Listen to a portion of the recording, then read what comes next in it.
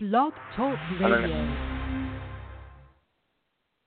on our ninth episode of The Ivy, we'll be discussing Cubs news and how their first 9 spring training games have went so far, as well as our first segment of Know Your Enemy featuring the Washington Nationals.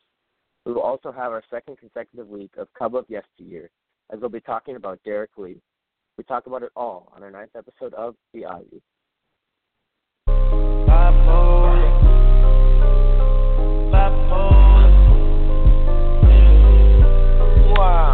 Bipolar with the check. I just put some crazy around my neck. Go crazy with your ex. Welcome into the ninth episode of The Ivy, as myself, Thomas, and my partner Max will be here with you for the next 60 minutes to dive into everything Cubs related. If you like the Cubs, you've come to the right place, and we're extremely grateful that you took some time out of your Sunday afternoon to join us here. Max, how are you doing today? I'm doing good. All right, well, today we'll be talking about some Cubs updates, including a dive into the Cubs' first full week of spring training games, and then we'll discuss the Washington Nationals as part of our own Know Your Enemy segment. We'll wrap it up with our second edition of Cub of Yesteryear, where I'll be highlighting Derek Lee. And lastly, make sure to call into the show by calling the number 845-277-9345. That's 845-277-9345. To join us and ask a question or comment on anything Cubs related.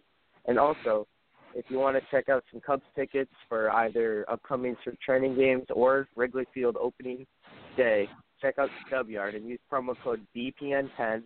That's BPN10 for 10% off any tickets for every event. So, Max, today for our first segment here for the next 5 minutes, we're going to go over some weekly awards. And before we do that, I do want to mention a little bit of Cubs news. Wilson Contreras and Albert Almora and also Ian Happ signed pre-arbitration deals. Contreras was for $684,000, Almora for $615,500, and Ian Happ for $603,500. But other than that, Max, we're going to jump right into our Rookie of the Week, and I'll let you kick it off and go ahead. So, our Rookie of the Week was Trent Giambrone. He's had 2 homers now this spring. His second one was yesterday in the 7-4 loss to Milwaukee. He's 7 for 15 in the spring so far, with 2 homers and 3 RBI, like I've mentioned. Yeah, and I really like what I've seen out of him. Like the next guy we'll be talking about, it seems like he's just hitting the ball hard. He seems to be comfortable. It's pretty impressive what he's been able to do. But as for our next award, it's MVP, and I have to give it to Mark Zagunis. He's 6 for 17 this spring. He has 4 runs scored, and like I said with Giambrone, he's really hitting the ball hard. And he also, like Giambrone, has 2 home runs, but he also has 9 RBIs. And when you see 9 RBIs off of 6 hits, that's extremely impressive. And he's showing that he can knock in runs when the pressure's on. And I know you probably had the same thing happen to you, Max, but I've had a lot of people ask me on Instagram if Zagunis can make the roster, and I'll let you answer that first, and then I'll give my opinion on it. What do you think about Zagunis and if he can make the roster? I definitely see Zagunis. We've seen him in past years, but I don't see really a place for him on the roster, even with how well he has been hitting the ball in spring training. I definitely think he could be up in September or if we see an injury, but really at the major league level, we haven't seen him do much. We've seen him get on base a few times, but if he's putting up numbers like this, we could see him a little earlier in the season if there is possibly an injury in the outfield, even though we already have a lot of outfield depth. But I guess we'll see him sometime within the season. Yeah, as for me, I think our roster's pretty much finalized, but I would not at all, like you said, be surprised if he came up for an injury or something like that. But then as for our final award for this week is Pitcher of the Week, and we actually have a few nominees for this one. I would like to give it to Tyler Chatwood, though, because we'll mention it later, but he had 3 scoreless innings against the Diamondbacks on Friday in what was the Cubs' best spring training game so far in a 10-2 victory. He earned the hold. He had 3 strikeouts. He looked comfortable, and he only allowed 3 hits. So I'd have to give it to him, but I know there's also a couple other guys. I'll let you mention them, and then we'll get into the mailbag. Yeah, so a few other guys that have looked good. Quintana looks good in his first game with 2 innings pitched and no runs allowed. Another guy that I'm really excited to see this season, rookie Dakota Meeks with 2 innings pitched and no runs allowed in 2 appearances. That's one guy that at the Cubs convention, the scouting and player development, I can't think of his name off the top of my head, but he was talking about Meeks and how he expects him to be like a guy like Carl Edwards up in the majors. He'd come up and make an almost immediate impact. Obviously, really our team isn't great at developing pitchers, and I think that'd be a big one if he could develop. And finally, our last guy is Rowan Wick. Obviously not a very big name. I heard his name a few times around at the convention. He's had 3 innings with no runs allowed and 3 Ks in 3 appearances. Yeah, definitely. I really liked what I saw, especially on Rowan Wick, 3 innings of no-run ball. But other than that, I also think Dakota Meeks, obviously, like you said, you saw the Cubs convention. But then we're going to get into, I think, mailbag and Benson. Can you hear us? Yeah, so our first question today is from Nathan. He wants to know who the better Cub is, Kyle Schwarber or Ian Happ. Go ahead, Max. I'm going to go with Kyle Schwarber. Obviously, I think both of them have really high ceilings, and we're still waiting for their breakout years. I think both of them are destined for it, but really I think Schwarber is the better player. Obviously, he's had a nice glove in the outfield the past few years, and he's shown a lot of power at the plate. Same with Happ. Obviously, his glove hasn't been as good as Almora's, which leads him to still split time with him in center. But at this point, I'd take Schwarber over Happ. For me, it's Schwarber. Schwarber's been my guy. I've always loved Schwarber. And for me, I know that both players aren't really necessarily consistent, but I think Schwarber's power is more consistent than anything else Happ can bring offensively that's anywhere near consistent. All right, Benson, next question. All right, next question is from MLB Hotspot. What is your guys' honest opinion on Bryce Harper? For me, I would say that he did the right thing in that I think it was smart of him to go somewhere longer, but I feel like he might have kind of tricked himself because after watching the interview, and I think you'll agree, Max, I saw it on your story, he just kind of seemed off, and that's not promising to anyone that's a Phillies fan. So there's a little bit of tension there. It's a little odd. I know he had a few slip-ups in the interview. He said, he wanted to bring a championship back to D.C. I get there's nerves and stuff like that, but I don't know. He's a little bit of a tool, in my opinion. I would love to have him, obviously, but, yeah, that's my opinion on him. Yeah, I agree. I was watching the interview yesterday, and he definitely looked a little off. He was mostly, staring down at the table the whole time, wasn't really looking into the crowd. Until he was asked a question and then his answer he was talking down. So I found it really weird. I think he did a great job himself, him and Boris, getting him the 13 years. And it was pretty surprising to me too, that it was reported that he didn't want any opt-outs in his deal. And yesterday in his interview he had said he didn't because he wanted to. It was somewhat along the lines of building a legacy somewhere. And the other thing too, but the other thing is that because he could have taken the 4-year for $45 million a year with the Dodgers, but then once you make that kind of deal, then the rest of his career is just these 4-year deals where he might not be able to create something that he wants to. Right. Yeah, which makes sense. So I think what he did on his part was really smart. I couldn't say the same for the Phillies, but I mean, they got their guy after it all, so. Yep. All right, next question, Benson. Our next question is from Cub Station. How much do you think Mike Trout's contract will be if he hits free agency? Thomas, I'll let you lead this one off. Yeah, so I would probably – so Bryce got okay, so Manny Machado was 30 a year, right? And Yes. Bryce Harper got 25, I believe, but obviously it was a longer period of time. I would assume Trout would get a deal similar to Bryce. I think the Angels will pursue him. They're going to try to lock him up, be an Angel forever. So I would say $30 million a year for 12 years. Wow. So 12,360. Yeah. I'm gonna go. I think the Angels are gonna. That's if the Angels keep him, because no other team will be able to show that. You know what I mean? It's only if the Angels keep him, I think. Right. Okay, so I think if the Angels keep him, it'll probably be more upwards towards 400, not 400. I think it'll be just over 30 million a year. I think it'll be around 12 years for 380 million. But if he does enter free agency, and I think he will, I think he'll get probably 425. I think that's a little bold, but we'll see. He'll get over 400 if he goes free agency. Yeah. All right, and then we're going to do one more question, Benson, and then we'll move on. Our last question is from Brock. How do you think the Cubs starting lineup is going to shake out in 2019? Go ahead, Max. I'll let you say. I really like our rotation as it is. I think it's just a matter of health.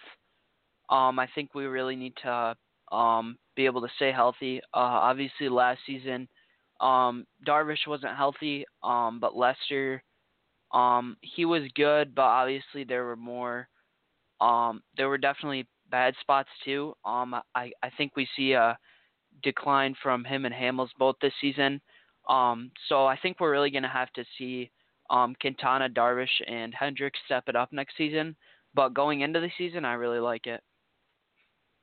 Yeah, and I think as for our actual lineup too, I think we'll see Zobrist begin the year at leadoff, and then kind of more the same as last year, Bryant, followed by Bryant, Rizzo, and then probably Contreras, and then Schwarber. Some sort of something like that is what I think our lineup will shake out as. But now we're going to go to an ad, and then after that we're going to get into training news. In this week's episode of the Marlins Catch, we will be joined by Marlins catcher B.J. Lopez.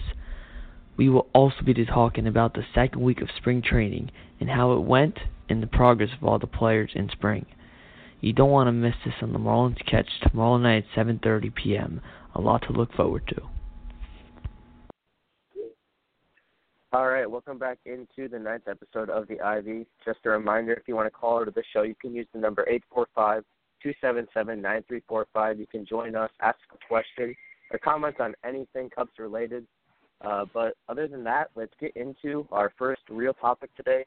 And basically, I think that the best way to do this, Max, is I think we'll go game by game. And I think the best way is probably to have one of us just do, we just switch off games. Does that make sense?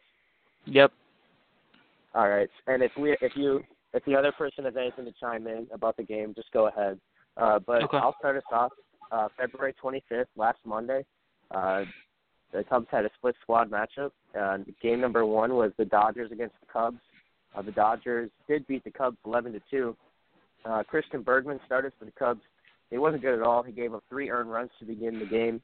And another notable performance was Rob Zastrisny. He struggled out of the pen as well, as he gave up 3 hits and an earned run. As we mentioned before, rookie sensation, I guess you could say, Trent Giambroni hit his first home run in the 3rd inning, which was a solo shot. And then the only other Cubs run was from Jose Cardona, RBI single to end the scoring. But other than that, there really wasn't a whole lot here. The bullpen really wasn't good at all. And the Cubs lost 11-2. I'll let you go into the next game.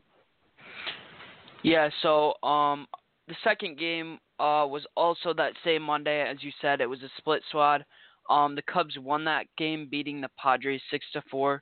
Lester looked great through 2 innings, struck out 3 guys, allowed no runs. A good game from him. Kinsler, Dunsing, and Randy Rosario also had good days out of the pen. Brandon Kinsler and Brian Dunsing have also been really good so far this spring. Just something to watch out for. I mean, if they can go into the season, it's going to be interesting to see how the bullpen shakes out. Because you can't really fit everyone that we potentially make it. But to finish on last Monday, Wilson Contreras also hit a 3-run homer in the 4th, and Jared Young hit a 2-run homer in the 7th. So overall, a pretty good game. Obviously, it was good to see Lester do good, and like I said, Kinsler as well. Yeah, definitely. So then the Cubs then faced the Diamondbacks on last Tuesday, and the D-backs beat the Cubs 5-4. We saw Yu Darvish's first action last Tuesday, in which he threw 2 innings. He did give up 1 earned run, and he wasn't great because of the 4 walked batters. But I do know that today was a little bit of story. I know we'll talk about that later, as the Cubs lead actually 9-0 right now in the top of the 3rd against the White Sox. But Rowan Wick also had a scoreless inning out of the pen against the D-backs last Tuesday. I know we touched on him earlier. And the Cubs actually led 4-0 after a 4-run first inning, thanks in part to Anthony Rizzo RBI single, fielder's choice, and also an Addison Russell sacrifice fly. But Arizona answered with 5 runs in the 2nd. I know Yu Darvish was responsible for 1, and also Efros. He was god-awful. And the Cubs gave up 5 runs, and no one else scored past the 2nd inning. So the Cubs lost that one 5-4, and then after that, I'll let you get into Wednesday's game with the Rangers. Yeah, so our next game, the Cubs beat the Rangers 9-5. Cole Hamels started this game against his former team. He gave up 2 hits in 2 innings pitched. Maples and once again Dakota Meeks were both good out of the pen. And I think if they can both stick up, I think they could be good out of the pen, and we could see them sometime in September. Cubs scored 4 runs in the first, as Christian Adams and Mark Zagunis, they both had RBI singles, and then Phillip Evans hit a 2-run double. Cubs made it 6-0 after a Wilson Contreras 2-run homer. Mark Zagunis, who is our MVP so far, homered later in that game, bringing the score up to 8-1. Only bad thing coming out of that game was Oscar De La Cruz. He was not good out of the pen, gave up 2 earned runs, 3 runs total, in 1 1/3 innings. Yeah, that was definitely one of our better games. It was cool. Cole Hamels going up against his forward team. I don't know. Do you know if we play the Rangers this year?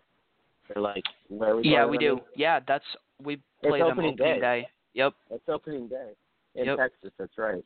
Yep. So, is that a 3-game series? Yes, I believe it is. Okay, so maybe Cole. Yeah, Cole should be pitching then in Texas. That'll be cool to start the year. Yeah. But yeah, after that, I believe it was Thursday. Then the Cubs lost to Oakland. It was by far the Cubs' worst game of spring so far. They lost 10-3. The one good thing was Kyle Hendricks. He started. The game was nice with 2 innings, 2 hits, no runs. Much of the same from Hendricks. Cool, calm, and collected on the mound. But Jen-Hyo Sang really struggled, giving up 6 runs. 4 of those were earned runs in just 2/3 of an inning, and he also walked 2 batters, so that was definitely a forgettable performance. And Randy Rosario surprisingly struggled a little bit, just 1 inning, but he gave up 3 hits and 2 earned. Not exactly sure how this 2 earned came. It could have been like a home run, so not too big of a deal with just maybe one bad pitch. But the Cubs actually led 2-1 in this game after a 2-run single by Ryan Court in the 5th inning, but the Oakland Athletics just poured it on in those middle innings. And then lastly, Christian Adames hit an RBI single late in the game in the 8th for the final score of 10-3. Yeah, so now we'll move on to just yesterday, March 2nd, the Brewers beat the Cubs 7-4. John Lester started his March 1st, the D-backs game. Oh, my bad. Okay, so 2 days ago then. Cubs beat the Diamondbacks 10-2. I would say our best game of the spring so far. Quintana went 2 innings, no runs allowed. I really liked what we've seen from our starting rotation so far.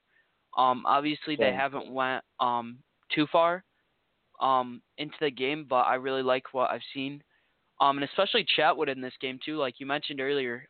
He went 3 innings, 3 hits and 3 batters allowed, or 3 struck out 3 batters. Sorry about that. But a big note too was he didn't walk anybody. So I mean, if he finishes off this spring good, I guess we wouldn't see him in the rotation unless Joe decides to go with a 6-man rotation. But maybe that opens a spot to trade him to somewhere. Obviously that's a different conversation for a different time, but we'll see how he finishes off the spring. C.J. Edwards also had a scoreless inning. Good to see. Schwarber had an RBI single in the first, making it 1-0. Mark Zagunis also had a 3-run homer in the fourth to make it 4-0. Caratini had an RBI double, and Jared Young hit a 3-run homer in the seventh to cap off a 5-run inning. Trent Giambroni then had an RBI double to make it a 10-0 game. But then in the bottom of the ninth, the Diamondbacks put up 2 runs off of Rob Scahill. Overall, a great game. That was probably one of the best. That was the best game so far this spring. All good notes. So hopefully we see more games like that. Yeah, I'm going to stop us here just for a little bit and talk about what do you think the chances are of that 6-man rotation? Because, you know, Tyler Chatwood, I believe there's a video or something like that where he said he wants to be a starter. He sees himself as a starter. I forget the exact quote. But, like, when you have a guy like that is that confident for whatever reason, and, you know, now he's showing that, like, he can hold, 5 to 6 innings possibly, hold a team to 2 or 3 runs. You know, what do you think the chances of a 6-man rotation are? Do you think Joe would experiment with that? As for me, I don't really think it's realistic, and I think you kind of hinted towards that. But I just want to get like your final take on that. For me, I think we've seen Joe do a lot of things in the past. What has it been? 4 years with the Cubs.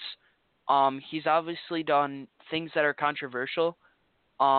And really, at this point, I wouldn't be surprised if he were to do a 6-man rotation. But the likelihood of it, I'd say it isn't very likely unless Tyler Chatwood really starts to show like that he is worthy of starting. And that's like to the point of where he starts his next few spring training games are only 1 to 2 walks. And by the end of spring training, I guess if he were to start and if Joe wanted to experience with that, then I'd guess Joe would put him out for a game. And if he has only 1 to 2 walks in 5 innings, 6 innings, something like that, I think that'd be a really big selling point to Joe, and for Chatwood too, whether that's Theo making a few calls and possibly trading him, or if that's, having a 6th starter. Really, I don't see it all that likely, but it could definitely happen, depending on how Chatwood finishes off the spring.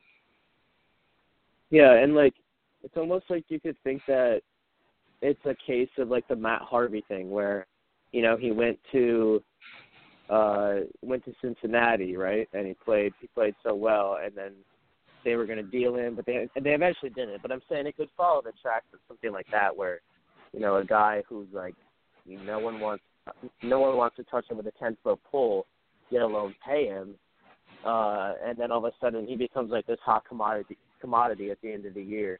It's interesting. And the other reason, though, I think that Joe wouldn't do it is that it's not only just how Chatwood feels about it, but it also affects all those other guys. John Lester isn't pitching.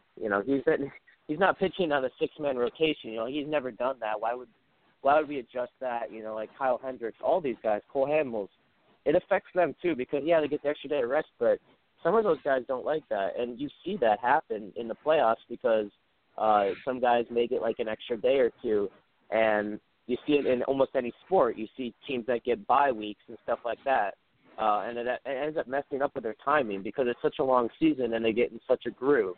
But yeah, I just think it's a little bit unrealistic. unless something really big happens or changes within the team. You know what I'm saying? Like someone would have to really struggle that we'd need help at the rotation. Yeah. All right. We're going to get into now yesterday's game against the Brewers. The Cubs lost 7-4.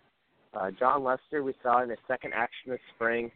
It wasn't as good as his first one, but I alluded to this before that sometimes stat lines with 2 or 3 innings pitched in spring training with 2 or 3 earned runs look bad, but it could have just been one pitch, and that was the case yesterday.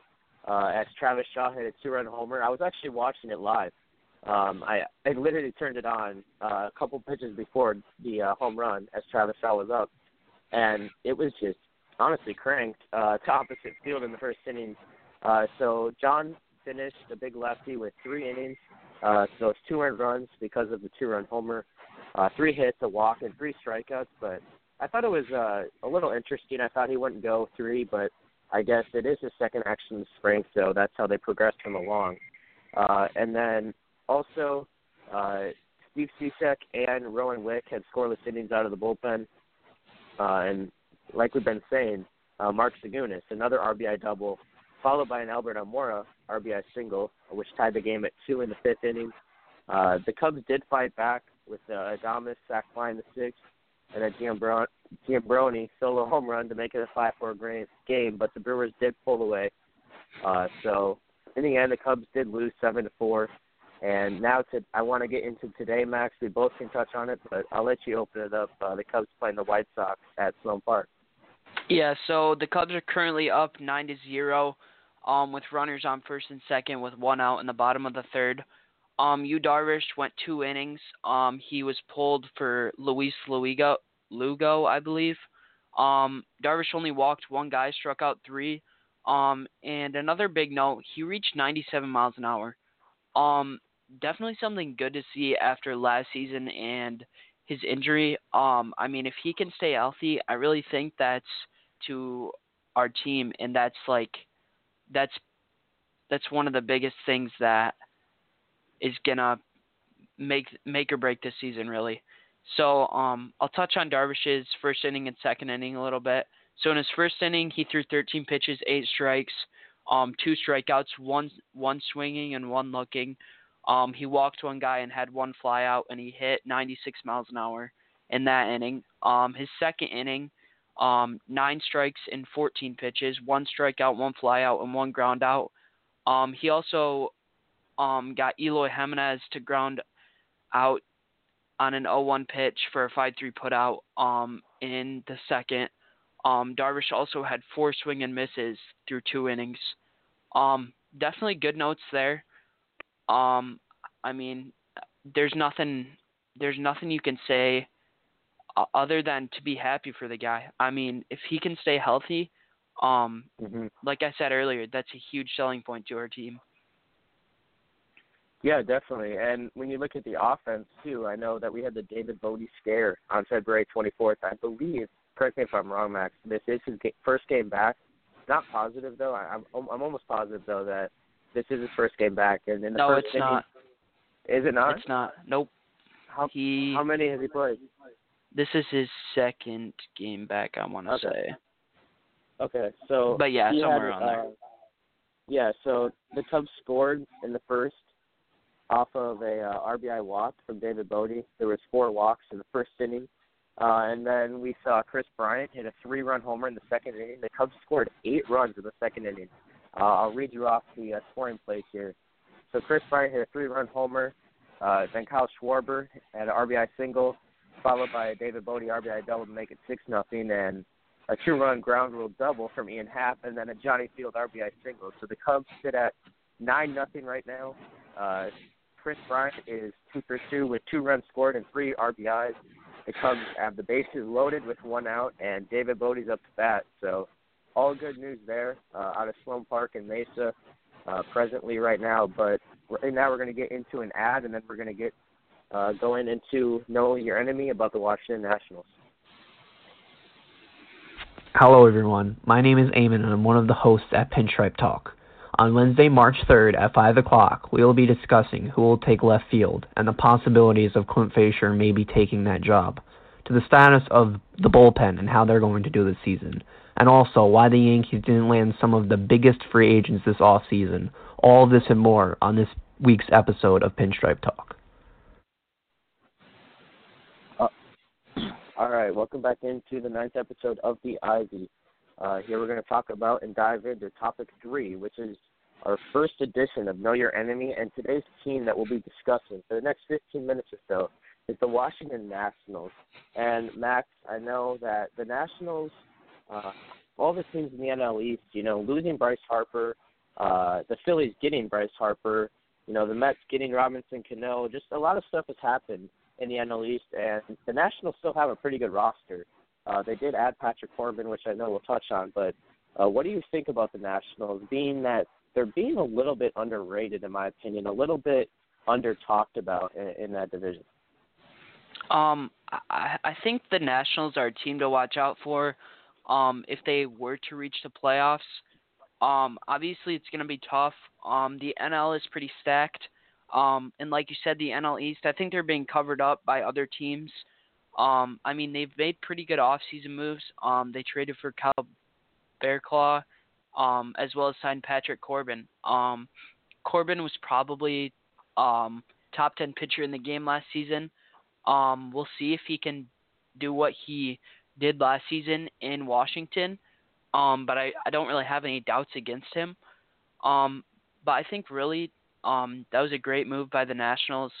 And I think, yeah, like you said, they're being underrated by a lot of people due to the offseason moves that the Mets have made, the offseason moves that the Phillies have made, and even the Braves a little bit too. Maybe not the Braves as much because they really haven't made any big offseason moves, but I think that the Nationals might be able to sneak into the playoffs, whether that's in the wild card or even potentially winning their division. I think that sounds a little crazy to a lot of people, just seeing what the Phillies have done this offseason, but I think it's definitely a possibility. What do you think about that, Thomas? Yeah, okay, so they lost Bryce Harper, but when you look at it, I think a lot of people forget that they added Brian Dozier, who, for me, living in Minnesota, going to Twins games, I know the impact that he can have on any game. He's pretty good defensively, but even as that, with that kind of power, and you add him into the lineup with the likes of Rendon, who I know we've discussed multiple times on this show, being on those lists that, we'd have, like, when we did Inside the Numbers, he would be, like, in those top 10s of lists, and people don't really know about him.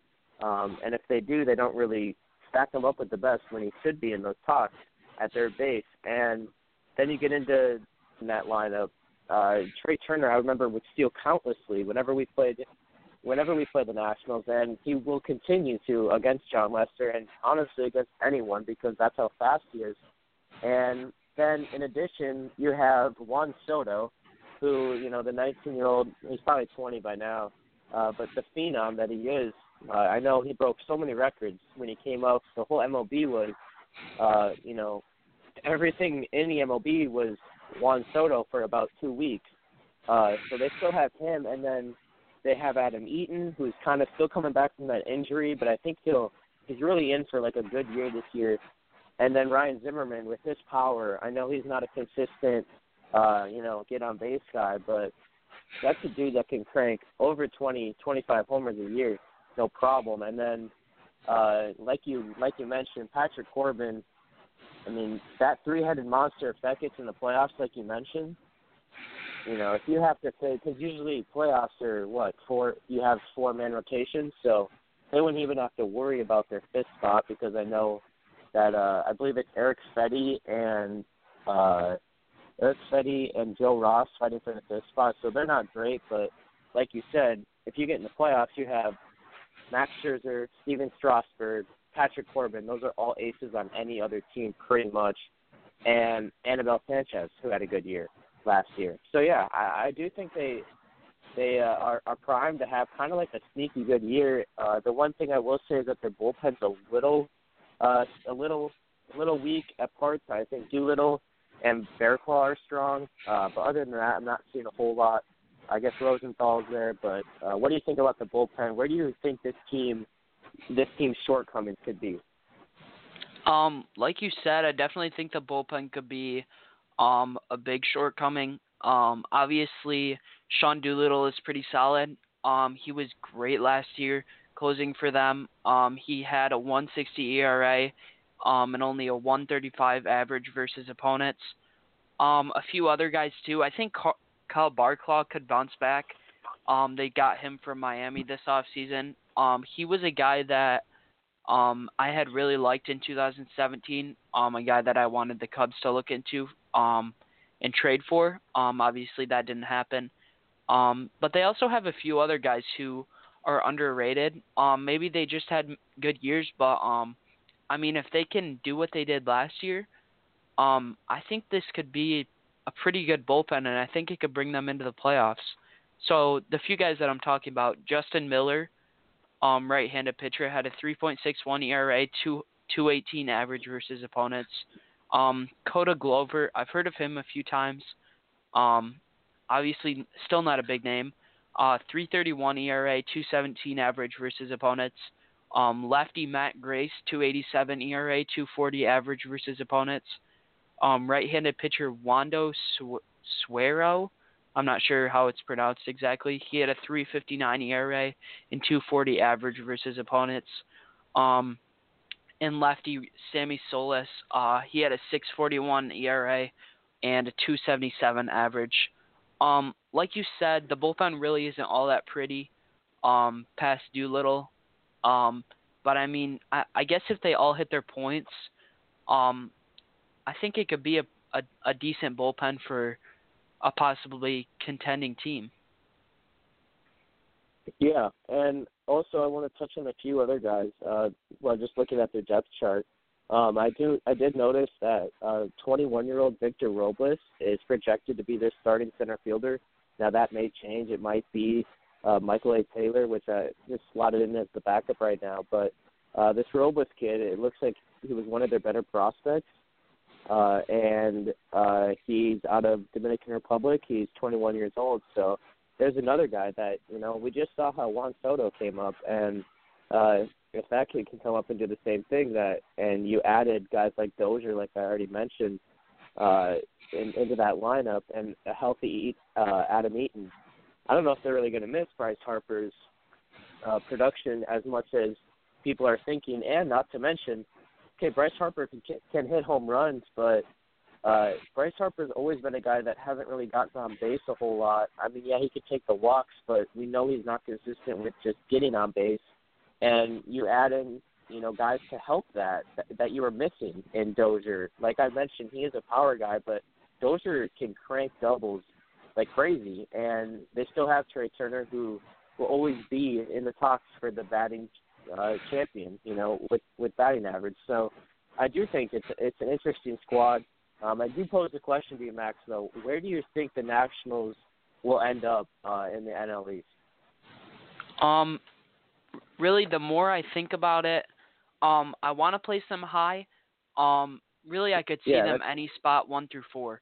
And that's the same with the Braves, the Mets, and the Phillies. I think they can all be placed at any single one of those spots. For me, I have the Nationals finishing third. I think that's. I mean, I wouldn't be surprised at all if they were to finish first or second. But I wouldn't go to have them anywhere much higher than second. Really, I don't see them winning that division. With the powerhouse Phillies now. And even the Mets too. They could surprise a few teams, or a few people as well. And obviously the Braves won it last year. I don't see everything hitting for them. As they lost Anibal Sanchez. I can't remember. It starts with it's like Fulton-Nowitzki or something. He was great last year. Yeah. He was great last year in the starting rotation. But obviously, it's hard to repeat that. So really, I don't see the Braves doing as much as they did last year in that division. Yeah, like the more I think about it, I know that we did our predictions a couple weeks back, and I want to say I had the Braves winning the NL East. I know it was kind of like tentative and whatever, it wasn't finalized. But the more I think about it, like you said, I want to move Washington up, and honestly, I have to disagree with you. I think this team really could win it, because of that rotation, honestly, is what it comes down to me for. And they have enough position players without Bryce Harper that they can fill in production with those other utility guys.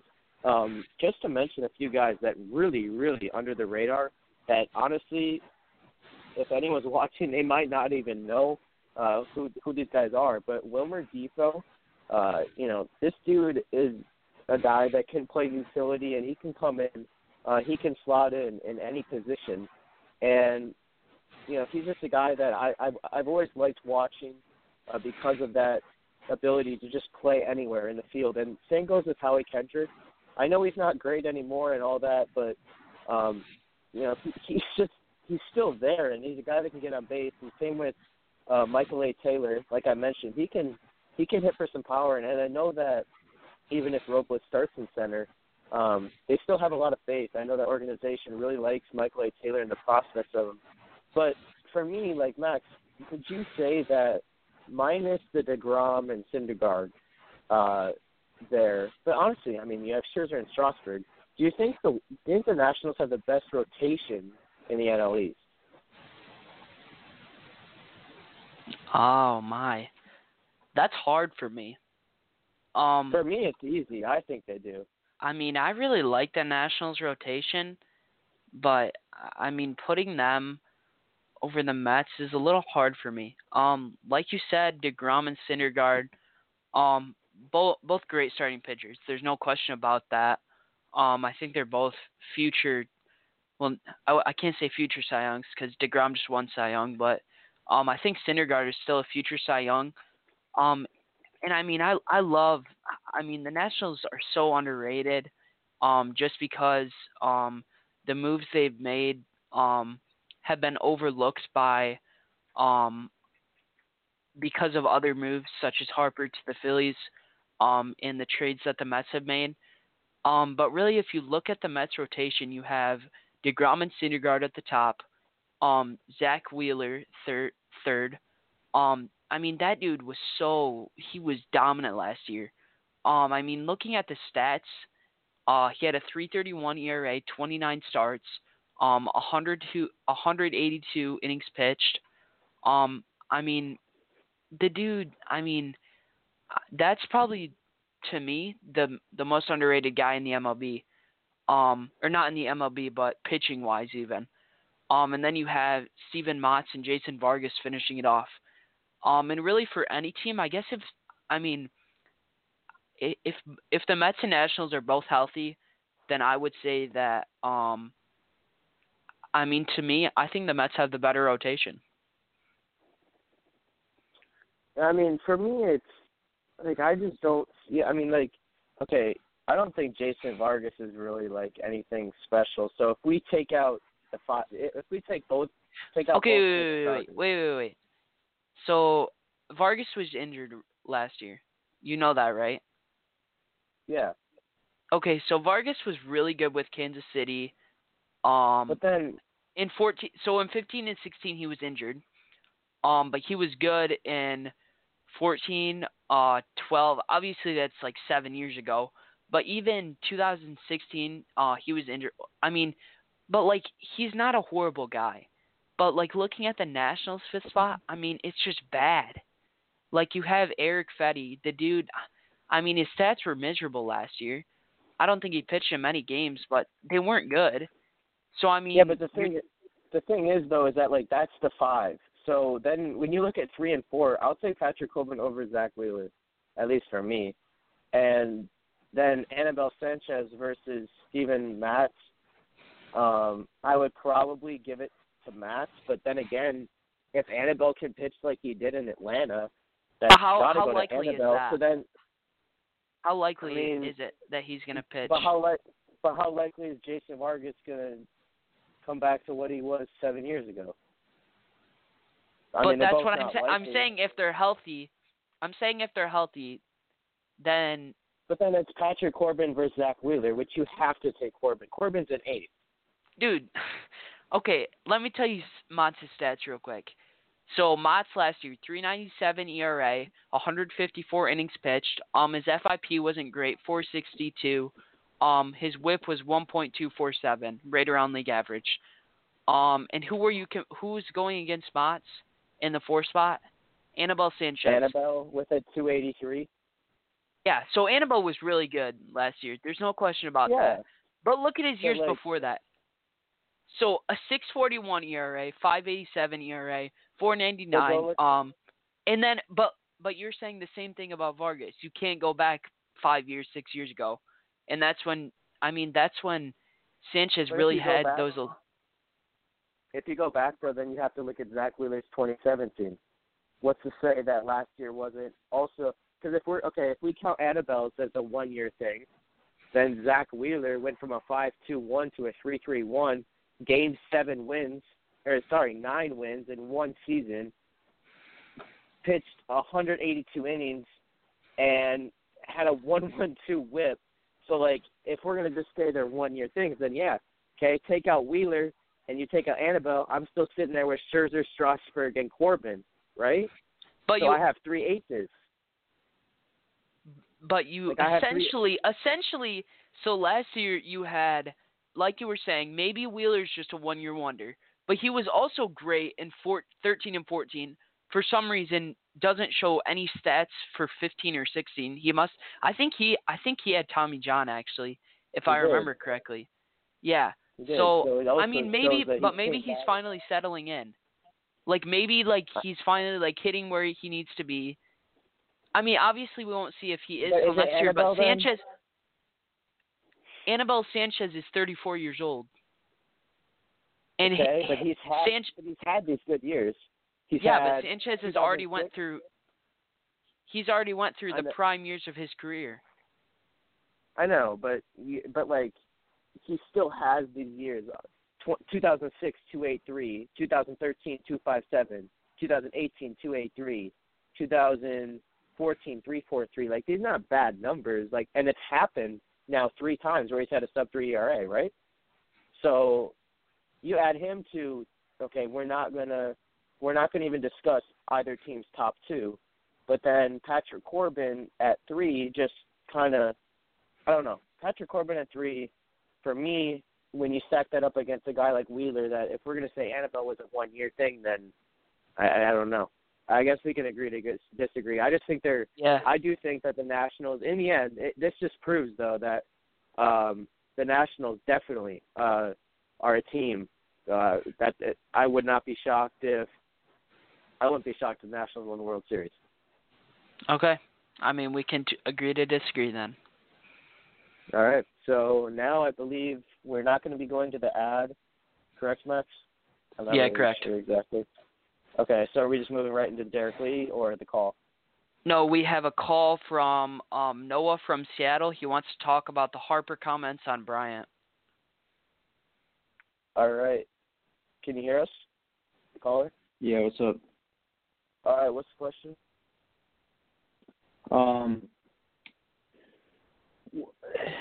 So you two are Cubs fans. What was your initial, the first thing that you thought when you saw that Harper signed that 13-year, $330 million deal? What was the initial thing, the first thing that popped in your head? For me, I was a little confused because I knew that, honestly, I know that last Sunday we said that the Phillies were going to get him, but when I saw the Dodgers news come out, I knew that just the way things work with, being around sports for a while, that teams are going to try to come in, and I knew that the Phillies were going to try to go long-term on it. And I honestly thought the Dodgers would probably get him just because that's the nature of L.A., and I thought they really would be able to steal him. So I was kind of incorrect. So at first I was a little shocked. And then once I saw how much he declined from L.A., it made sense because that's what he wanted in the long term. But like Max and I touched on before, it just seemed odd, in the press conference and everything. Obviously, it's a guy that both Max and I aren't going to disagree that we'd love to have if we did get him. But now that he's a competitor, not like a, you know what I mean, like a rival now, an opponent.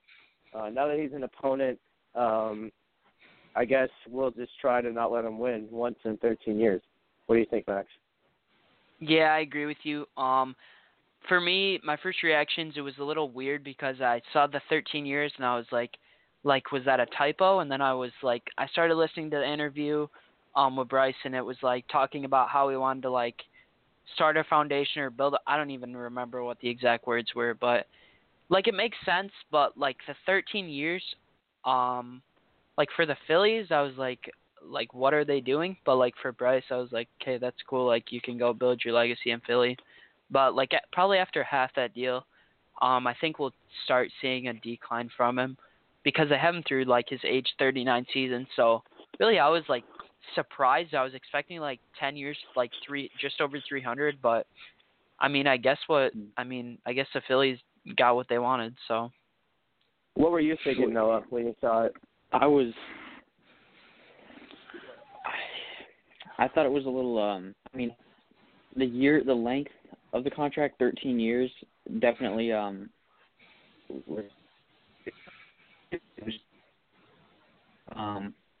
However, I do think average annual value is 25.4. I think it's what that math checks to. Mm-hmm. And I thought at the beginning of the offseason he was going to be a $35-40 million player. That's what it sounded like. But it also, to me, it seemed a little weird because, like you were saying, in that press conference, he seemed very uncomfortable. Like, because we know he's been on the spotlight. He won the home run derby. He's been an all-star, 5 times? Like 6 times, yeah. He did seem 6 times. So he did seem very uncomfortable during that press conference. And, I mean, I get it was with a new team, but it just seemed a little odd to me because this is a guy that's been in the spotlight 24/7, you know, on that Sports Illustrated cover at the age of 16, and just more on from there. So it was just surprising to me. He seemed really, you know, he blipped up and said the whole DC, bring a championship back to DC. That was funny, but it's just weird. Yeah. And honestly, that, like you said with the contract, I think just to answer that question with why it was a little bit lower. First off, I don't think the timing helped anyone. I think that as time went on, teams were just kind of like, for lack of a better word, just kind of like, we're done with you, and just stop talking to us because, you know, no one could read what he wanted, you know. And when that happens, no one is getting helped by it being delayed. And then second off, with the no opt-outs was really big because he's that basically really guaranteed there now. Yeah, like he's there for basically forever for at least 4 more presidential terms. Or 3 more, whatever it is. But, yeah, I mean, I think that's part of it. I know there was a signing bonus as well. But Max, do you have any last final thoughts on it? No. We appreciate you calling in, Noah. Have a good rest of your day. For sure. Yeah, you too. Thanks for having me. All right, so now we're going to get to an ad, and then after that, we're going to have another caller, Kyle from Chicago, who wants to talk about the starting rotation. The Phillies just landed the biggest superstar of the 2019 offseason. Tune in this Tuesday to see what our hosts have to say about Bryce Harper and his new home in Philadelphia. We'll be breaking everything down from the contract to what his acquisition has on the impact of the 2019 playoff hopes and much further. Make sure to tune in. All this and more on Fancast. All right, welcome back into the 9th episode of The Ivy. We just had Noah on the call. We appreciate for calling in, Noah. And since we only have 5 minutes left here, we were going to do the Derek Lee segment, Color of Yesteryear, but instead we have another caller from Chicago. His name is Kyle. Kyle, can you hear us? Yes. All right, how are you doing tonight? What's your question for us? I'm doing good.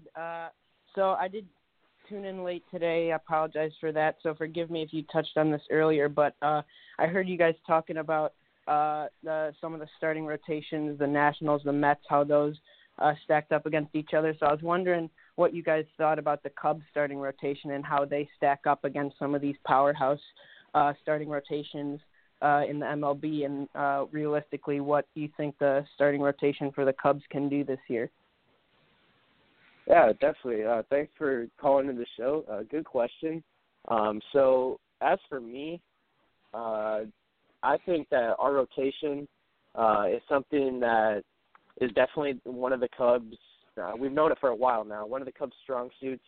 Obviously, with Lester at the top, it's all about, for me, I think the best way to do this, Max, is just, I mean, we have 5 minutes, so I'm just going to go through, like, all 5, and then I'll let you go. Is that good? Yeah, go with me. All right. So for me, Jon Lester, it's always been about consistency at the beginning of games. I've noticed a lot when Jon doesn't get it going at the beginning, it can really just go all over the place. That's when we see games that are, 8 runs in the first or 8 runs in 2 innings, whatever it is. So for Jon, it's all about getting that groove at the beginning. This year, I think that I know we touched on it before in previous podcasts about his fifth numbers and how actually lucky he was last year. So I wouldn't be surprised if we saw a little bit of a regression because of those luck numbers. But I still think that Lester is our number one guy, and it will continue to be. And then as for Hamels and Darvish, it's all about health. Kyle, for me. I think Darvish, we saw it today, 2 innings, 3 strikeouts. He got up to 97 miles per hour. I think, the potential there, the upside is a Cy Young candidate. So I loved him. I love what I've seen so far in spring in the first 2 games. And then Cole Hamels,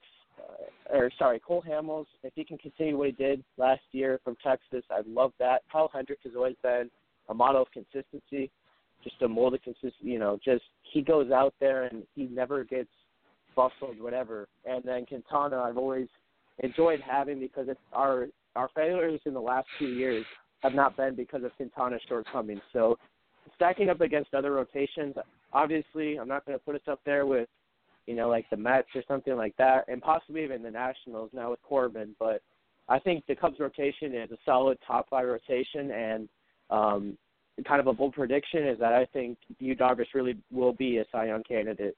But I'll let Max go, and then Kyle, we'll let you even talk about what you think about the Cubs rotation. Yeah, so I pretty much have the same as you. I have Lester at 1. I think it could definitely change by the end of the year. And I agree with you on the Darvish bold prediction, if you want to call it. If he's healthy, I see him as a Cy Young candidate. And by the end of the year, he could be in the 1 spot. He could be in the 2 spot. So in the 2nd spot, I have Hendricks. Obviously, the dude's been great for every year he's been up with the Cubs. I don't think there's really a question of him being in the top 3 or not. I think no matter where he is, he's going to pitch good. Then I have Darvish at 3. Obviously, we're really hoping that he's healthy. And if he is, like you said, I think he's a Cy Young candidate. And then I have Hamels at 4. I see a little bit of regression from him. Obviously, he had a great few months with us at the end of the season. I'm really hoping he can do what he did last season, but we'll see. And finally, Quintana at 5. Like you said, obviously, it's great to have a guy like him out of the 5 spot. A cheap contract and stuff like that, so that's always nice. All right, Kyle, do you have anything? We got to go in about 20, 30 seconds, but anything to add? Yeah, so I was just going to say that, it all comes down, there's a lot of question marks in the Cubs rotation this year because you brought up can Darvish stay healthy? Obviously, Cole Hamels is getting older, so who knows what to expect from him. And then Lester, as you said, got a little lucky last year, so you don't really know what to expect from him. So I think with everyone healthy, everyone performing well, they can be a top rotation in baseball, but it's just going to be interesting to see how some of those guys perform. Yeah, definitely. So with that, Max, and thank you, Kyle, for calling in the show. That's going to wrap up our 9th episode of the Ivy Podcast here on March 3rd. We look forward to seeing you guys next week on March 10th for our 10th episode. As spring training keeps rolling along, it's pretty hard to believe, but we're already 10 podcasts in, Max. I hope that we can continue to roll through right up to when games actually count for opening day. And then obviously next week the specific time will be to be determined, but we'll let you know via our Instagrams. Follow us at Cubs Nation 2018 and at Wrigley News. And lastly, as always, go Cubs go. And we hope to have a relaxing rest of your Sunday night. Thanks, guys.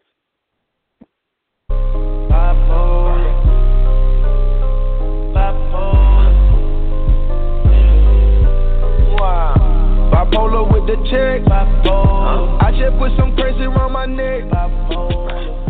Go crazy with your ex. The Ivy is produced by Benson Fector. The Ivy is a production of the Baseball Podcast Network. Be sure to give our hosts a follow on Instagram, Thomas at Cubs Nation 2018, and Max at Wrigley News. For more of the Ivy content, be sure to head over to our website at baseballpodcastnet.com. And be sure to give the Baseball Podcast Network a follow on all their social media platforms. Instagram at baseballpodcastnet, Twitter at baseballpodcast1, that's PODCAS1, YouTube at Baseball Podcast Network, and SoundCloud at Baseball Podcast Network. Thank you for tuning in to the Ivy. We'll see you next week.